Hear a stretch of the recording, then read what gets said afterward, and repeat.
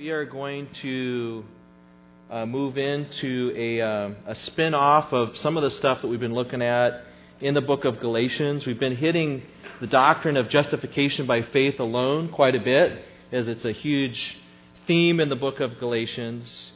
And Milton asked if we could take some time to hit some of the other related themes. And if you're familiar with the Reformation solas, we're going to start an intermittent series on the 5 solas. What I mean by intermittent is we're not going to do it consecutively. We'll hit Sola Scriptura, Scripture alone this morning, and then we'll hit some of the other ones, Sola Christus, Christ alone, grace alone, faith alone, and to God's glory alone. We're going to hit those over the next couple months, probably whenever I get a chance to be up here. So Sola Scriptura is going to be the one that we're going to start with this morning. Scripture alone, and that's the title of the message. The subtitle could be, Is Scripture Enough? Is Scripture enough? 1 Corinthians 4:6 says, Do not go beyond what is written. But there are those that would say that Scripture is not enough. There are those that would say Scripture alone, and then there are those that would say Scripture plus something, Scripture plus tradition is the way that we ought to approach our authority base. In our Constitution, Article 3A, under the section that says Holy Scriptures, that's the first section in our doctrinal statement, we say we believe the Holy Scriptures of the Old and New Testament to be verbally inspired, the verbally inspired Word of God, the final authority for faith in life. And so at Cornerstone, we affirm the doctrine of Sola Scriptura, Scripture alone. And before we continue with this, I just want to ask the AV team up there to show a little clip from Martin Luther's life. This is at the Diet of Worms, or the assembly at this particular city called Worms, where Martin Luther has been asked to recant all of his writings and teachings, and he asked for one day to think and pray about it. And so they give him 24 hours, and he goes and prays and thinks.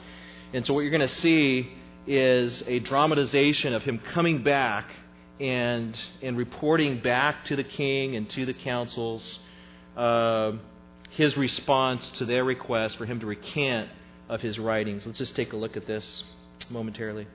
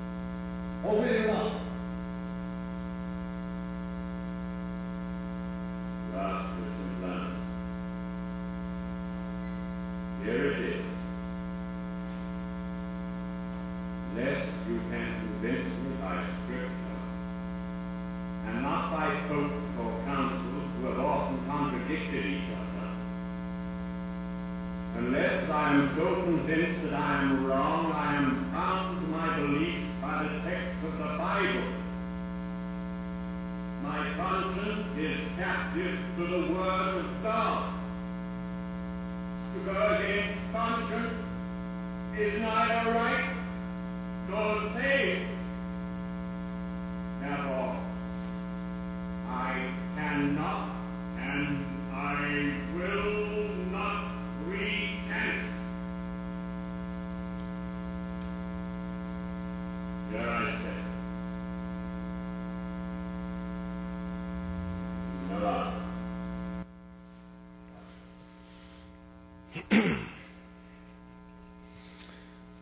Okay, that is the famous "Here I Stand" speech. Am I coming through? Okay. In another place, Martin Luther says, actually a couple years before this, in a debate with John Eck, a council may sometimes err. Neither the church nor the Pope can establish articles of faith. These must come from Scripture. So is this just the stuff of a good movie, or is there something to what Luther said that is crucial to what it means to be a Christian and crucial to the purity of the gospel?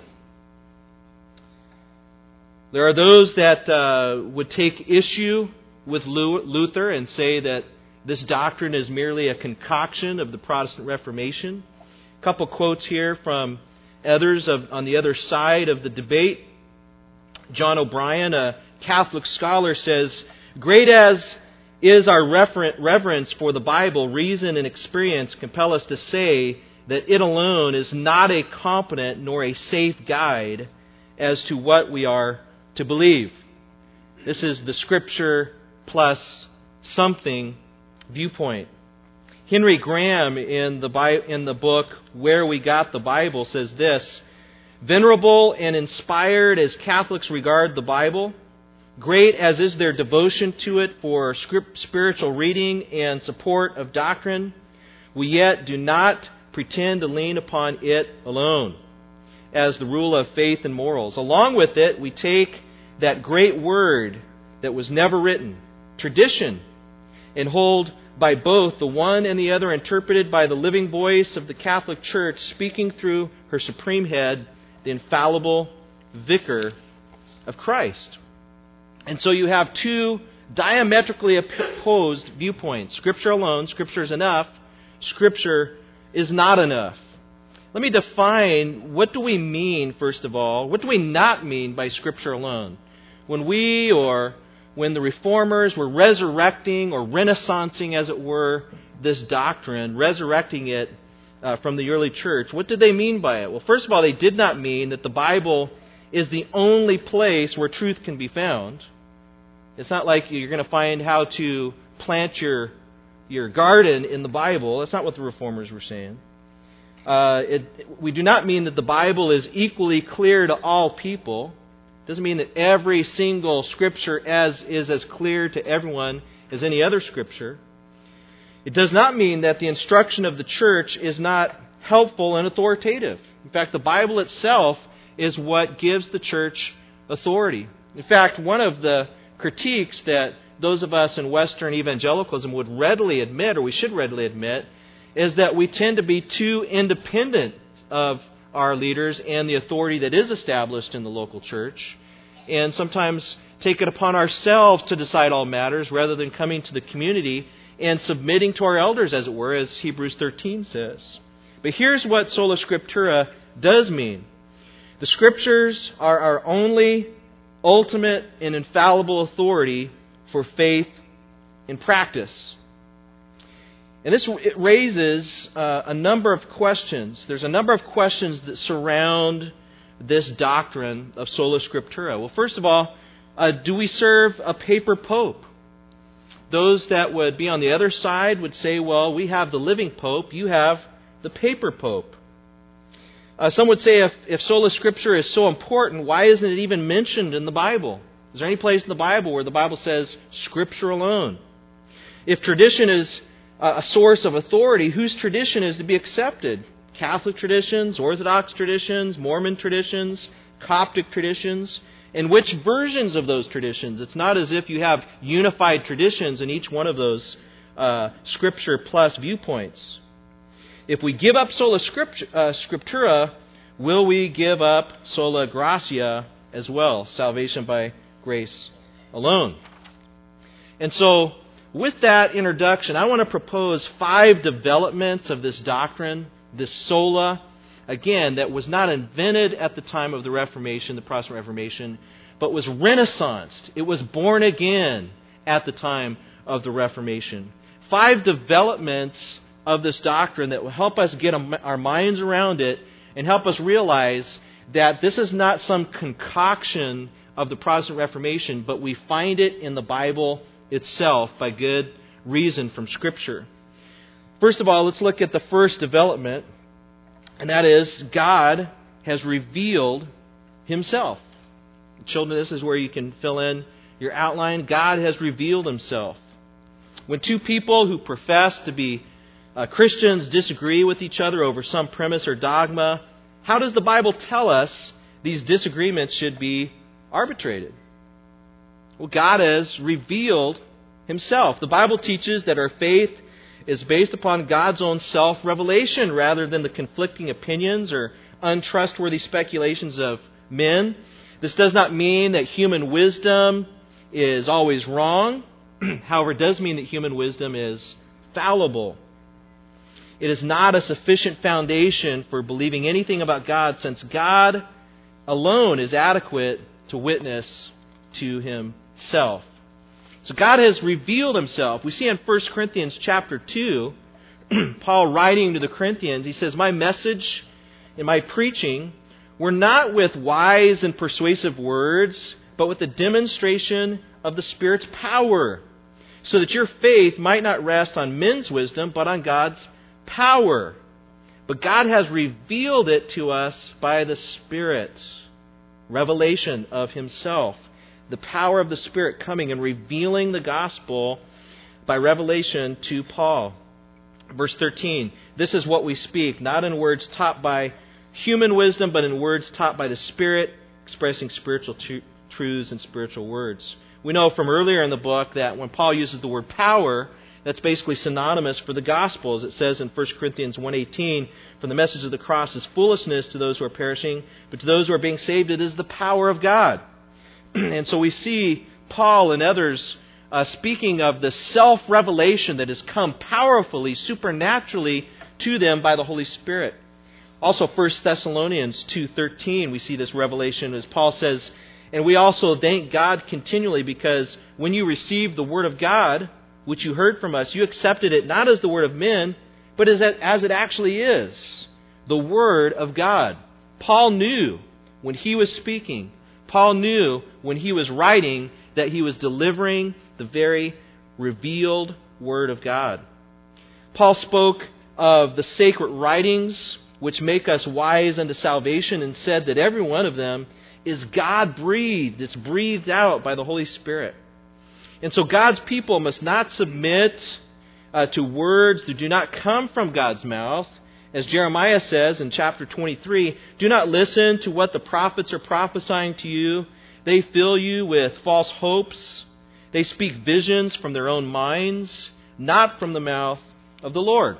So in passages like Jeremiah 23, we see it's possible, and it's been happening since the beginning until today, for people to speak as if they're speaking from God, but in actuality to be speaking merely for themselves. It's not as though human wisdom never gets anything right. We're not saying that nobody can ever speak anything correctly outside of the Bible, but we cannot rest secure in anything that does not come from the mouth of Jehovah Himself. And that's why Paul can say in Colossians 2:8, "See to it that no one takes you captive through hollow and deceptive philosophy, which depends on human tradition and the basic principles of this world rather than on Christ."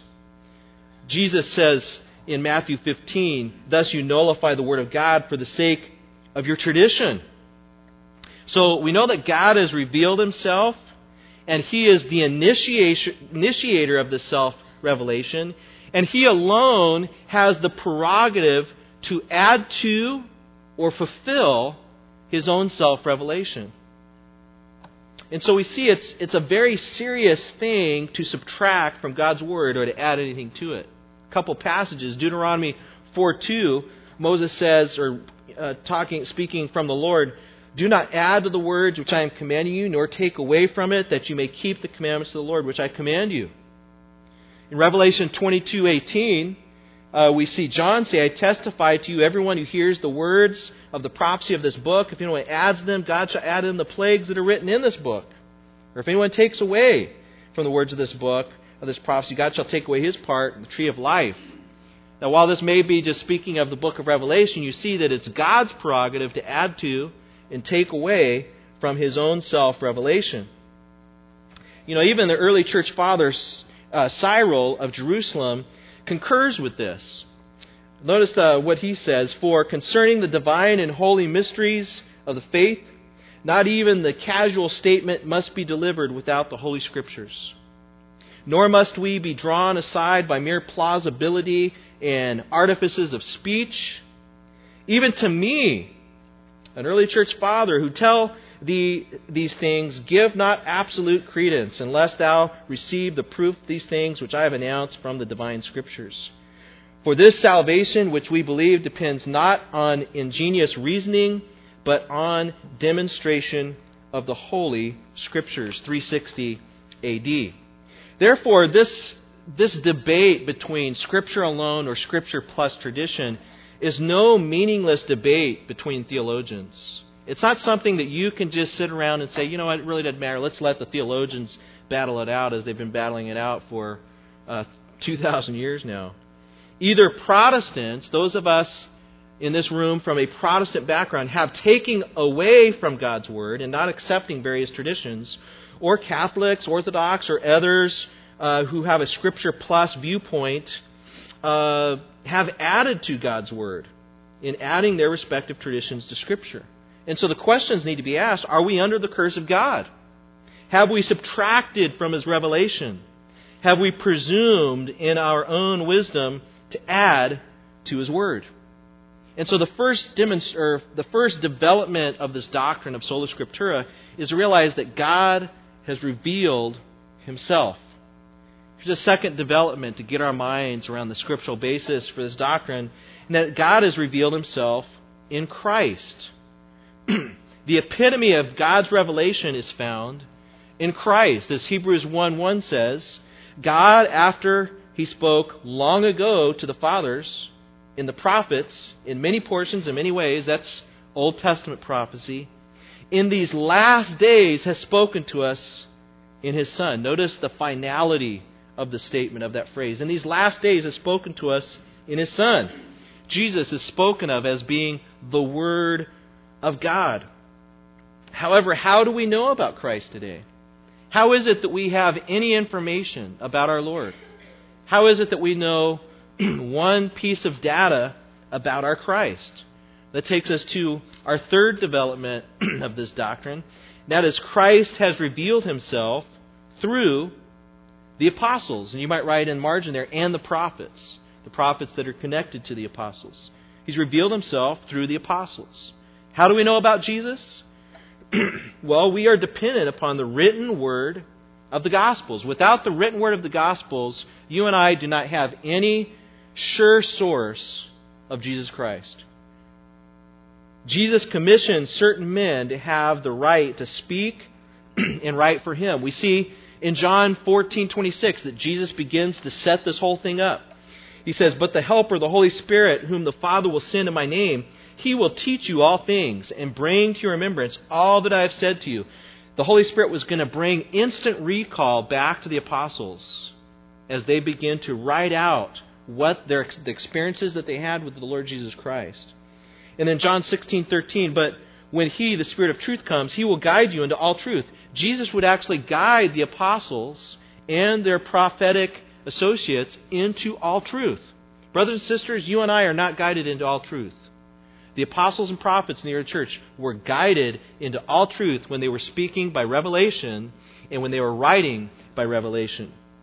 The apostles were not to pass on their own wisdom, but God's own word. The apostles actually had the power of attorney, as it were. The apostle of a man was considered the man himself in a court of law, as we see like in Matthew 10:40, where Jesus says, "He who receives you receives me. He who receives me receives him who sent me." Again, in summary, the apostles were commissioned as Christ's spokesmen and received the promise of divine revelation. And so we see Peter, for instance, in Matthew 16:17, Jesus answered and said, "Blessed are you, Simon Bar-Jonah, because flesh and blood did not reveal this to you, but my Father who is in heaven has revealed these truths to Peter." Galatians 1:11, for Paul says, "I would have you know, brethren, that the gospel which was preached by me is not according to man, for I neither received it from man, nor was I taught it, but I received it through a revelation of Jesus Christ himself." This is stuff that was going on with the apostles in the early church that, brothers and sisters, you and I have never had that kind of experience. Direct divine revelation that can be spoken and written with the authority of Jesus Christ himself. Peter, Paul, these apostles had the power of attorney. To speak, for Paul to stand up and speak by revelation was as if Jesus Christ himself was speaking and writing. So upon what does Jesus build the church? Matthew 16:18 says, "And I also say to you that you are Peter, and upon this rock I will build my church, and the gates of Hades shall not overpower it." You know, one of the lines of reasoning is that Christ is building his church on Peter, who would be the future pope. There are those that would say, no, he's building his church on Christ, who is the rock. Is Jesus speaking of Peter as an individual here? How could Jesus be building his church on Peter when a few verses later he's going to call Peter Satan? Is the church being built upon the foundation of Satan? Peter was speaking not merely for himself, but for all the apostles. Jesus said when he begins this dialogue, "But who do you, plural, say that I am?" Not who do you, singular, Peter, say that I am. And Peter stands up and answers for the 12. So Bonson says, I believe this is an excellent summary, as Peter represents the confessing apostles, Jesus builds his church upon Peter and the others. But Peter, as a person, can just as much be Satan when he departs from the Word of God and later receive the rebuke from Jesus. So Jesus builds his church upon the confessing apostles, those that were being guided into all truth, those that were being guided by the Holy Spirit and given perfect recall, insofar as they were confessing truth from the Holy Spirit. The church was being built upon the apostles and prophets writing, insofar as they departed from the very things that they spoke and wrote. Insofar as they departed from those things, they could be rebuked and called Satan and called on the carpet for not obeying what they themselves were prophesying. Support for this view is found in Ephesians 2:20, where Paul says, having been built upon the foundation of the apostles and prophets, that's New Testament apostles and New Testament prophets, Christ Jesus himself being the cornerstone. It's the apostles and prophets that lay this foundation. The church is being built upon their self-revelation of Jesus Christ himself in their preaching and their writing. So there is a sense in which the church is built upon the foundation of the apostles as they confess Christ truly and faithfully. The apostles received a body of truth which was a criteria for doctrine and for life in the early church. Now, up to this point, we have not mentioned really anything that contradicts those that reject Sola Scriptura, those that hold the Scripture plus viewpoint. But how did the church come into contact with Christ's revelation of himself through the apostles? That body of truth was passed down to the church and through the church. And because it was passed down from the apostles, it was often called that which was delivered, or the deposit. Which brings us to our fourth development of this doctrine. Number 4, The apostles have handed down this revelation. God revealed Himself. God revealed Himself in Christ. Christ has revealed Himself to the apostles, and the apostles have handed down this revelation to the church. Now, in your English translations of your scriptures, you'll find that the New Testament often speaks about tradition as authoritative, the word tradition. And those who deny Sola Scriptura appeal to these passages, taking for granted that when the New Testament speaks of tradition, it means tradition in the sense of their particular version of church tradition. Now, mind you, all these variant traditions go to these New Testament passages trying to support their support for Scripture Plus. If they're from a Roman Catholic tradition, they go there. If they're from Orthodox, or if they're from a Mormon background, Coptic, what have you, they all try to go back and find their tradition in these English words being translated in our Bibles as tradition. But how did the church learn of the apostolic truth? We need to ask, what does the New Testament, these New Testament verses really mean when they use the word tradition? How did the church learn from apostolic truth, the apostolic truth from God? This body of dogma the apostles had the authority to communicate to God's people. It was passed down, and because it was passed down from the apostles, it is called the deposit. So let's just look for a second. What does the Bible mean when it uses the word tradition? Well, there's several Greek words that come behind this English term.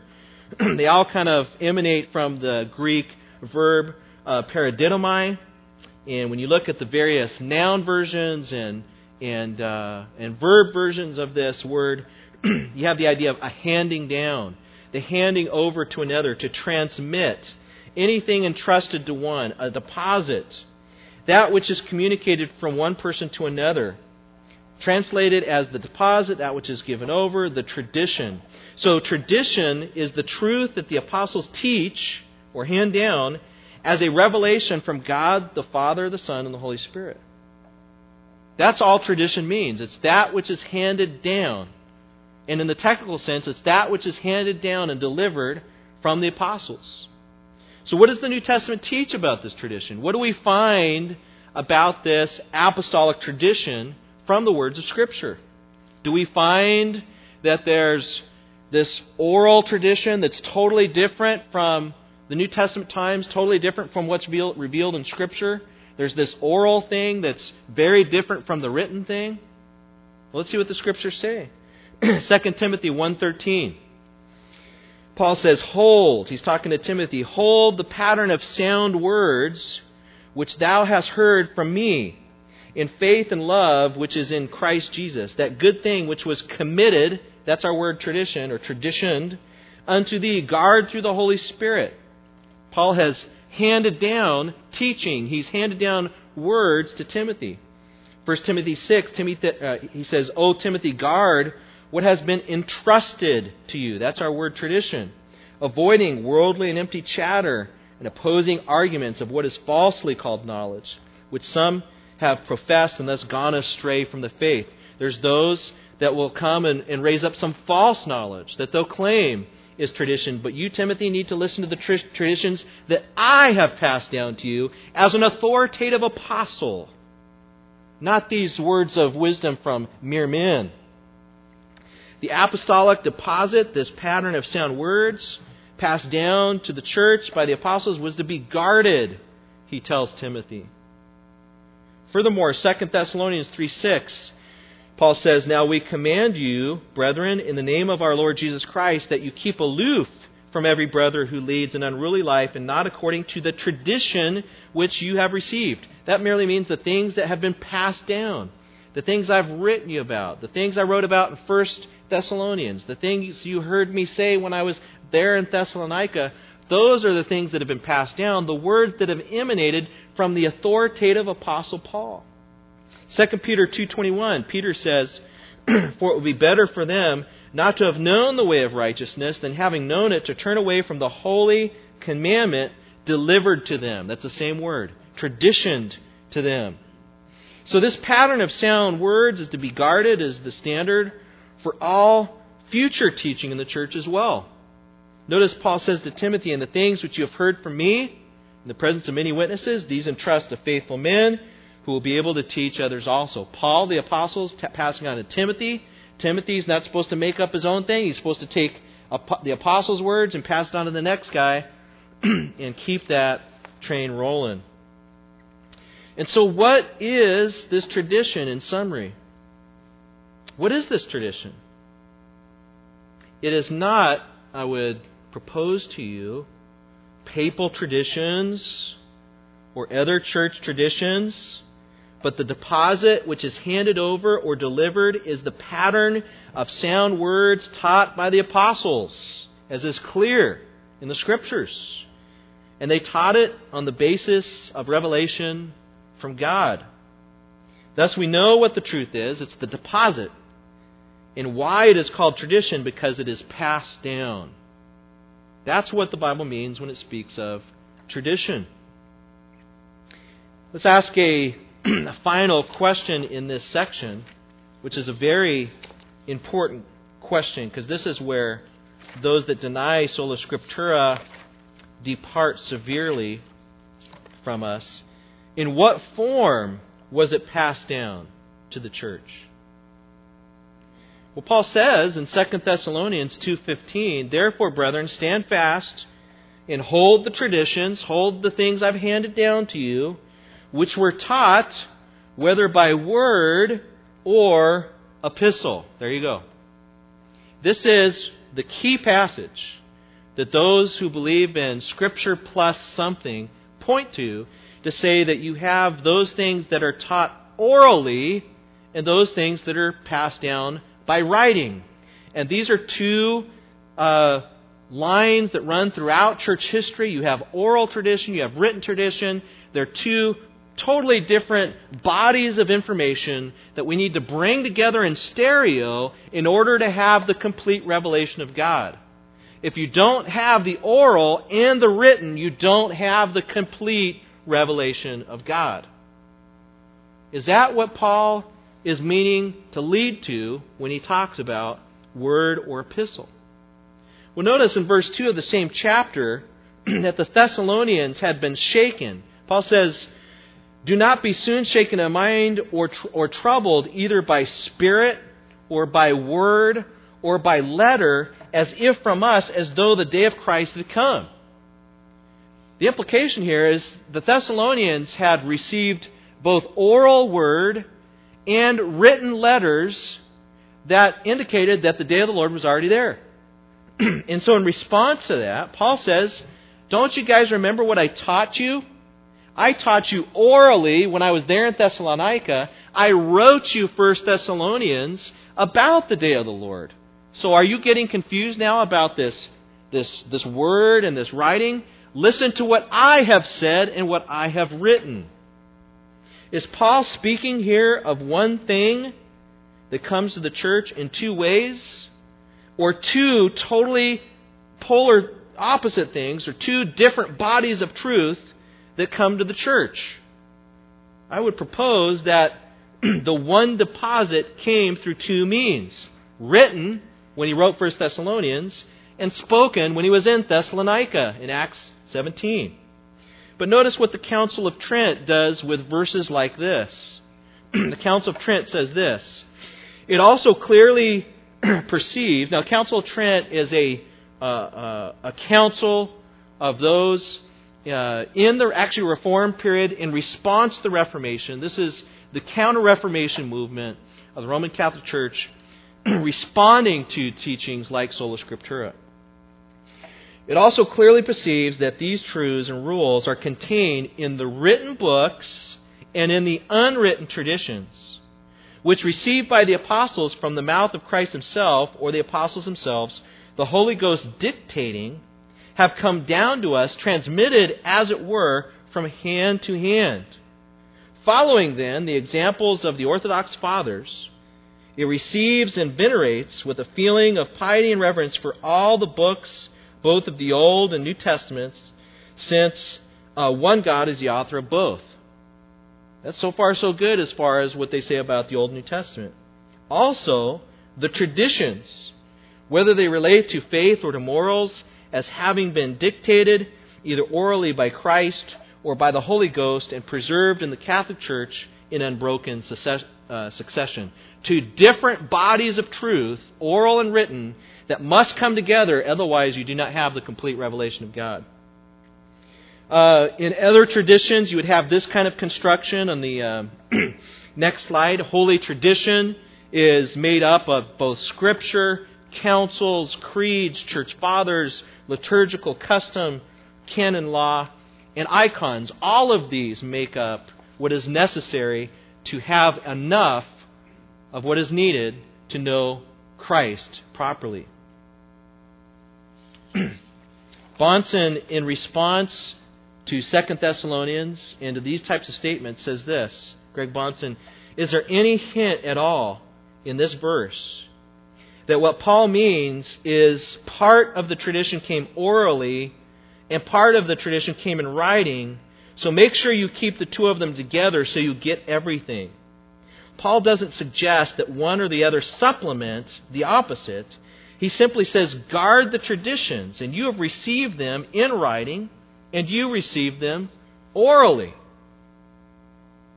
So if instruction comes, in summary, from one pretending to be Paul, as seems to be the case in 2 Thessalonians, either by word or mouth or by letter, it's to be rejected. If instruction comes from the Apostle Paul himself, either verbally or written, then it is to be held on to and guarded. The issue here is apostolic source and authority. If you have it in either form, you have the Word of God. Because when an apostle dispenses the Word of Christ, that Word binds the church. So, what do we say then to those who argue that we are bound to follow their oral traditions as well as the written? What do we say to those that say the Scripture is not enough? Well, first of all, oral and written communications are two conduits in the early church for the same apostolic deposit. If we're looking at what the Scriptures are saying, we're not talking about two different bodies of data. We're talking about the same body of data that's coming in two different ways. I am under obligation to listen to the oral teaching of the apostles. And by the way, they're not around anymore. The apostles don't instruct us orally anymore. The only way we now receive that deposit is in writing. The office of apostle is not a continuing office. This is proved by a number of different facts in Scripture. To be an apostle, it was required to be a witness of the resurrection of Christ. Notice in Acts 1:22, when they need to find a replacement apostle, one of these must become a witness with us of His resurrection. Paul says in 1 Corinthians 9:1, am I not an apostle? Am I not free? Have I not seen Jesus Christ our Lord? To be an apostle, one must be personally commissioned, secondly, by the Lord Himself. They have to have seen the resurrected Christ, and they have to be personally commissioned by the Lord Himself. Paul says, in Galatians 1:1, Paul, an apostle, not from men, nor through man, but through Jesus Christ and God the Father, who raised Him from the dead. So the apostolic office was restricted to the first generation of the church. Notice that Paul's personal successor, Timothy, is never given an apostolic title in the New Testament. If anybody was to be given the succession of apostolic title, it should have been Timothy. And he's never called an apostle. The foundation, once been laid, does not need to be laid again. In Ephesians 2:20, we have this foundation that's laid down. We don't need a continual laying of the foundation. Jude, in his own day, could begin to speak of the faith that was once for all traditioned, delivered to the saints. In the writing of Jude, he's already beginning to speak of the settled tradition, this tradition that is becoming settled and established as the apostles and prophets finish their writing. F.F. Bruce says this, therefore, all claims to convey an additional revelation are false claims, whether these claims are embodied in books, which aim at superseding or supplementing the Bible, or take the form of extra-biblical traditions which are promulgated as dogma by ecclesiastical authority. It's an excellent summary of the Protestant position from F.F. Bruce. Bahnsen says, it is not a growing tradition. It is not a living tradition, by which we mean something that the Pope or others can add to. It is simply the body of truth that the apostles, having received by divine revelation, pass on to the church, whether orally in their own day or by writing. That's a great summary of the doctrine of Sola Scriptura. But let's hit a final and crucial development of this doctrine. God has revealed Himself. God has revealed Himself in Christ. Christ has revealed Himself through the apostles, and the apostles have handed down this revelation. But fifthly, this revelation has been necessarily inscripturated by the Holy Spirit. When we say necessarily, we mean it was a must. It was a sovereign need for revelation to be inscripturated. What governs the church? What is to govern the church today? What is to govern the church of all ages? Well, follow me with some lines of reasoning here. Throughout redemptive history, God has spoken directly to some people. God spoke directly to Adam. He spoke directly to Moses. He spoke directly to Abraham. God was heard in the inspired preaching of Jonah, Amos, Ezekiel. Christ and the apostles engaged in oral instruction. They did go from city to city and deliver orally authoritative revelation. And God also gave His Word in written form, in the tablets of the law, in Isaiah, Jeremiah, in Paul. Now here's the rub. How was oral instruction given to an individual going to benefit God's people as a whole? Ezekiel's out there prophesying. How was that going to benefit Israel for the rest of their ages? Jeremiah's prophesying. How is that going to benefit Israel for the rest of it? Paul is out preaching. How is his preaching going to benefit the church of all ages?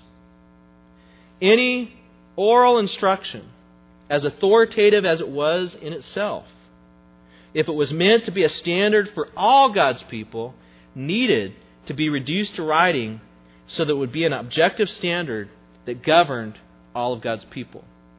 If this is for a number of different reasons, we can prove this from the Bible itself. It was to test the prophets in later revelation, to propagate the truth and guard against corruption, even to test the apostles themselves. In Acts 17:11, while the apostles had authority through their oral instruction to deliver the deposit, when there was any question about what they taught, the apostles, who had the authority of Christ, nevertheless appealed to inscripturated revelation as the basis for what they taught. Even the apostles themselves are submitting themselves to the written word. In the Old Testament, false prophets, how were you to test false prophets? They were exposed by the previously inscribed law. Even Jesus, when not appealing to His own authority, clinched His arguments not by appealing to oral tradition, but by saying what? It is written. Have you not read? Paul in his day, 1 Corinthians 4:6 says, Now brothers, I have applied these things to myself and Apollos for your benefit, so that you may learn from us the meaning of the saying, do not go beyond what is written. And this is a very interesting verse because a number of commentators note that this saying that's in quotations, do not go beyond what is written, was an early recitation. It was something that the early church would have said in their meetings to one another. Just as we sing and recite songs and we're reciting the gospel, in part of the early church service, they would have said to themselves, do not go beyond what is written. As part of the early church service. Calvin says, Now daily oracles are not sent from heaven, for it pleased the Lord to hallow His truth in everlasting remembrance in the Scriptures alone. And so, these are I think, 5 developments that help us establish the doctrine of Sola Scriptura, that the Bible is enough, not merely from the Reformation. We're not looking to establish this from the Reformation on. We're looking at what the Bible says itself about things like revelation, apostles, tradition, inscripturation. And I believe this can be established from the Bible. And so that's the biblical case. Yet there is value in looking at some of the words from church history. And I want to give you some quotes here over the next few minutes from first some early church fathers, and then also from some pre-Reformation teachers, and then from some Reformed guys during the Reformation. Well, let me give you a grid on how to think through, especially the early church fathers. First of all, in reading early church history, it's important to remember that, and I don't have this on the outline, but first of all, church history is not the Bible, right? We believe that the Scriptures themselves are the final source of authority, and we view all of church history through the grid, through the glasses of the Bible. So when we come to things in church history, from beginning to today, it's not surprising to us to find things in church history that contradict the Scriptures, because you have fallible people making fallible statements. Nevertheless, when we do come to the early church, we need to remember and ask the question, which of the 8 meanings of the word tradition is used? A lot of times when the early church fathers are quoted as supporting oral tradition as on par in addition to written tradition, there's no distinction of which kind of tradition is being used in the context. And it would behoove you to look at what the context is and how is that word tradition being used. Secondly, the fathers talked about the Scriptures in a way that is very different from Scripture plus tradition proponents. You're not going to find the early church fathers promoting doctrines like the infallibility of the Pope, like the purity of the sinlessness of Mary, treasury of merits. You're not going to find those kind of things being propagated in these early church quotes about tradition. Thirdly, while the apostolic fathers did discuss apostolic tradition in distinction from the Scripture, it is clear that this apostolic tradition was considered as an exact echo of the Scripture and did not include doctrines that Scripture was silent about. I mean, it would make sense that in the development of the canon, before the canon is developed, that there would be access to the written, but also still a lot of access to just things that people still remember. I mean, heck, you've got Polycarp, who was a disciple of John, right? And Polycarp at times, no doubt, was saying, I remember when John was telling me such and such. And so it's not surprising that you do have people remembering things that were spoken. Fourthly, the apostolic fathers viewed oral tradition between 30 and 100 AD as a duplicate of Scripture. They also stated that Scripture replaced oral tradition. In other words, there was nothing in oral tradition that was lacking in Scripture. We also need to remember that all the early creeds were based directly upon Scripture on a clause-by-clause basis. And then fifthly, when the apostolic fathers did speak of traditions that are not found in Scripture, they're normally minor local customs like not taking a bath the week after baptism or something like that. So let's look at just a couple things. We'll skip a slide here and look at Clement of Alexandria. The title of one of his chapters is this. This is 180 AD, mind you. The title of his chapter is Scripture, the criterion by which truth and heresy are distinguished. That's the title of his chapter, and then he goes on to discuss how that Scripture is the basis by which we refute heretics. Irenaeus, 180 AD, says this: "We have learned from none others the plan of our salvation than from those through whom the gospel has come down to us." That's the idea of tradition. "Which they did at one time proclaim in public, and a later period by the will of God handed down to us in the Scriptures, to be the ground and pillar of our faith. For it is unlawful to assert that they preached before they possessed perfect knowledge, as some do even venture to say, boasting themselves as improvers of the apostles." That's Irenaeus, 180 AD, exalting inscripturation. Cyprian, in 250 AD. But that they who are at Rome do not observe those things in all cases which are handed down from the beginning, and vainly pretend the authority of the apostles, anyone may know also from the fact that concerning the celebration of Easter, concerning many other sacraments of divine matters, he may see that there are some diversities among them, and that all things are not observed among them alike, which are observed at Jerusalem. His argument is the oral tradition is contradictory. He's saying this in 250 AD. So we've got Athanasius. For the sake of time, we'll skip him. Augustine has some really great stuff to say. I want to skip to Jerome, lest you think that everybody in the early church was just all about Sola Scriptura. By the time you get to Jerome, he is echoing a Scripture plus kind of mentality. Notice he says, do you not know that the laying on of hands after baptism and then the invocation of the Holy Spirit is a custom of the churches? Do you demand Scripture proof? You may find it in the Acts of the Apostles, and even if it did not rest on the authority of Scripture, the consensus of the whole world in this respect would have the force of a command. For many other observances of the churches which are due to tradition have acquired the authority of the written laws. And the quote goes on. By the time of Jerome, you do have people speaking of oral tradition as being on par with Scripture. If we had time, we could read John Cassian, who says the same types of stuff. But let's skip to the Waldenses. Actually, let's skip to Wycliffe, a pre-reformer. This is about 100 years before the Reformation. Actually, 150 years before the Reformation gets kicked off. Notice what he says about Augustine, which has some great stuff to say about the Scriptures. Jerome, which has some bummer things to say about inscripturation. Wycliffe says, neither the testimony of Augustine nor Jerome nor any other saint should be accepted except insofar as it was based on Scripture.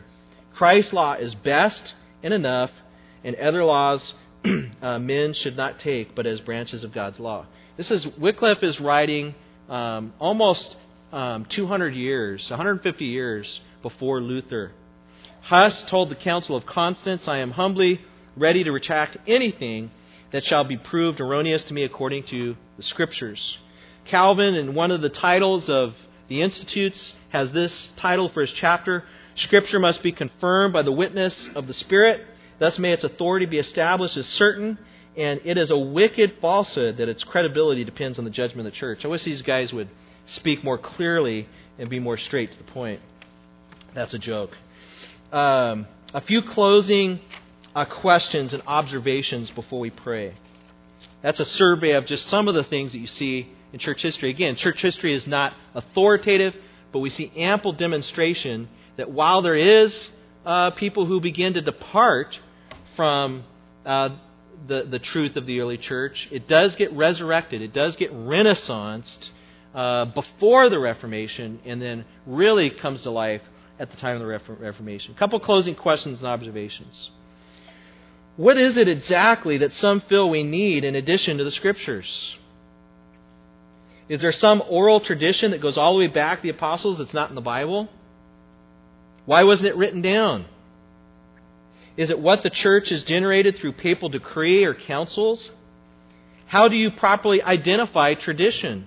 Not all tradition is authoritative tradition. What are the proper bounds of authoritative tradition?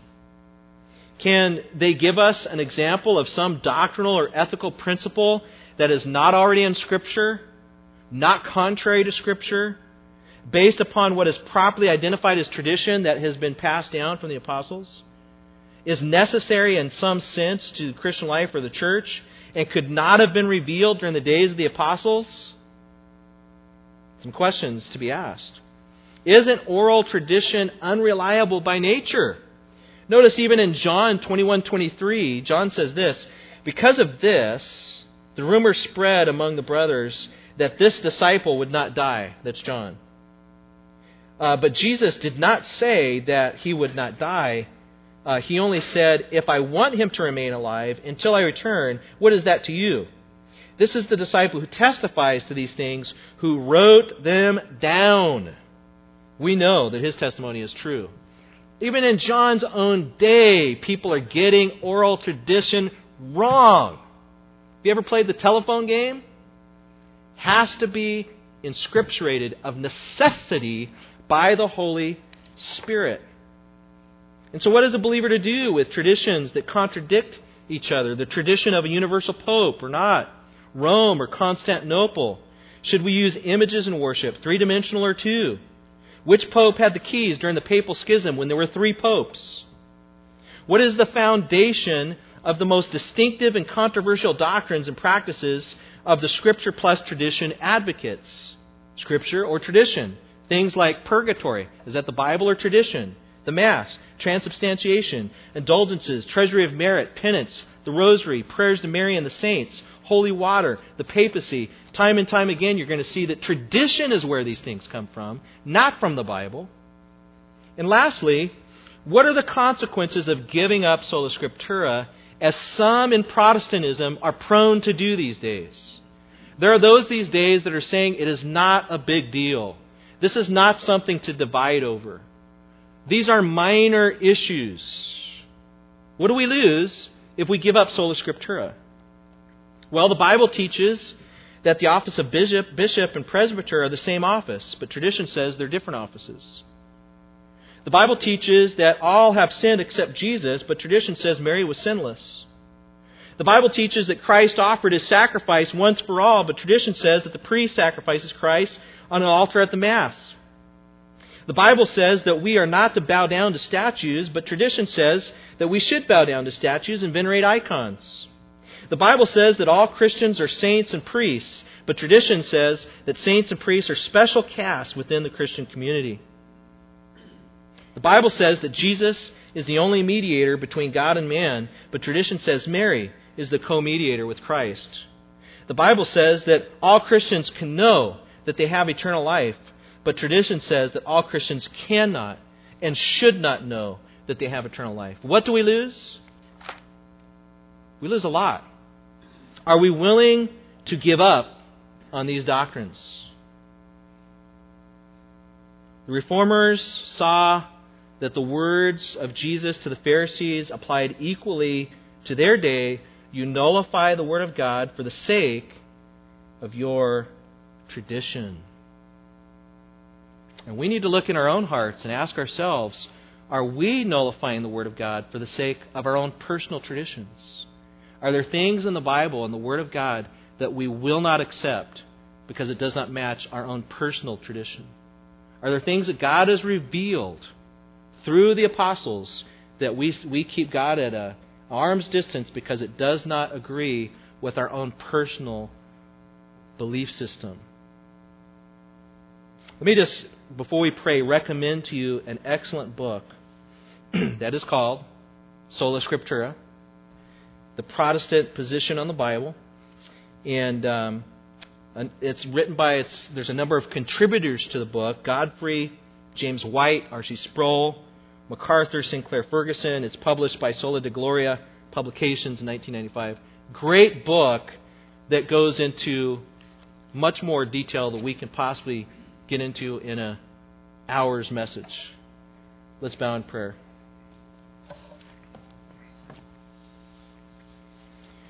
Lord, we thank you that you have given us this once for all delivered to the saints faith. We thank you that you are the one who has chosen to reveal yourself, and you have not left us in darkness. We thank you that you are the one that has sent Jesus Christ, that ultimate revelation of yourself, that light of the world, and you have not left us in darkness.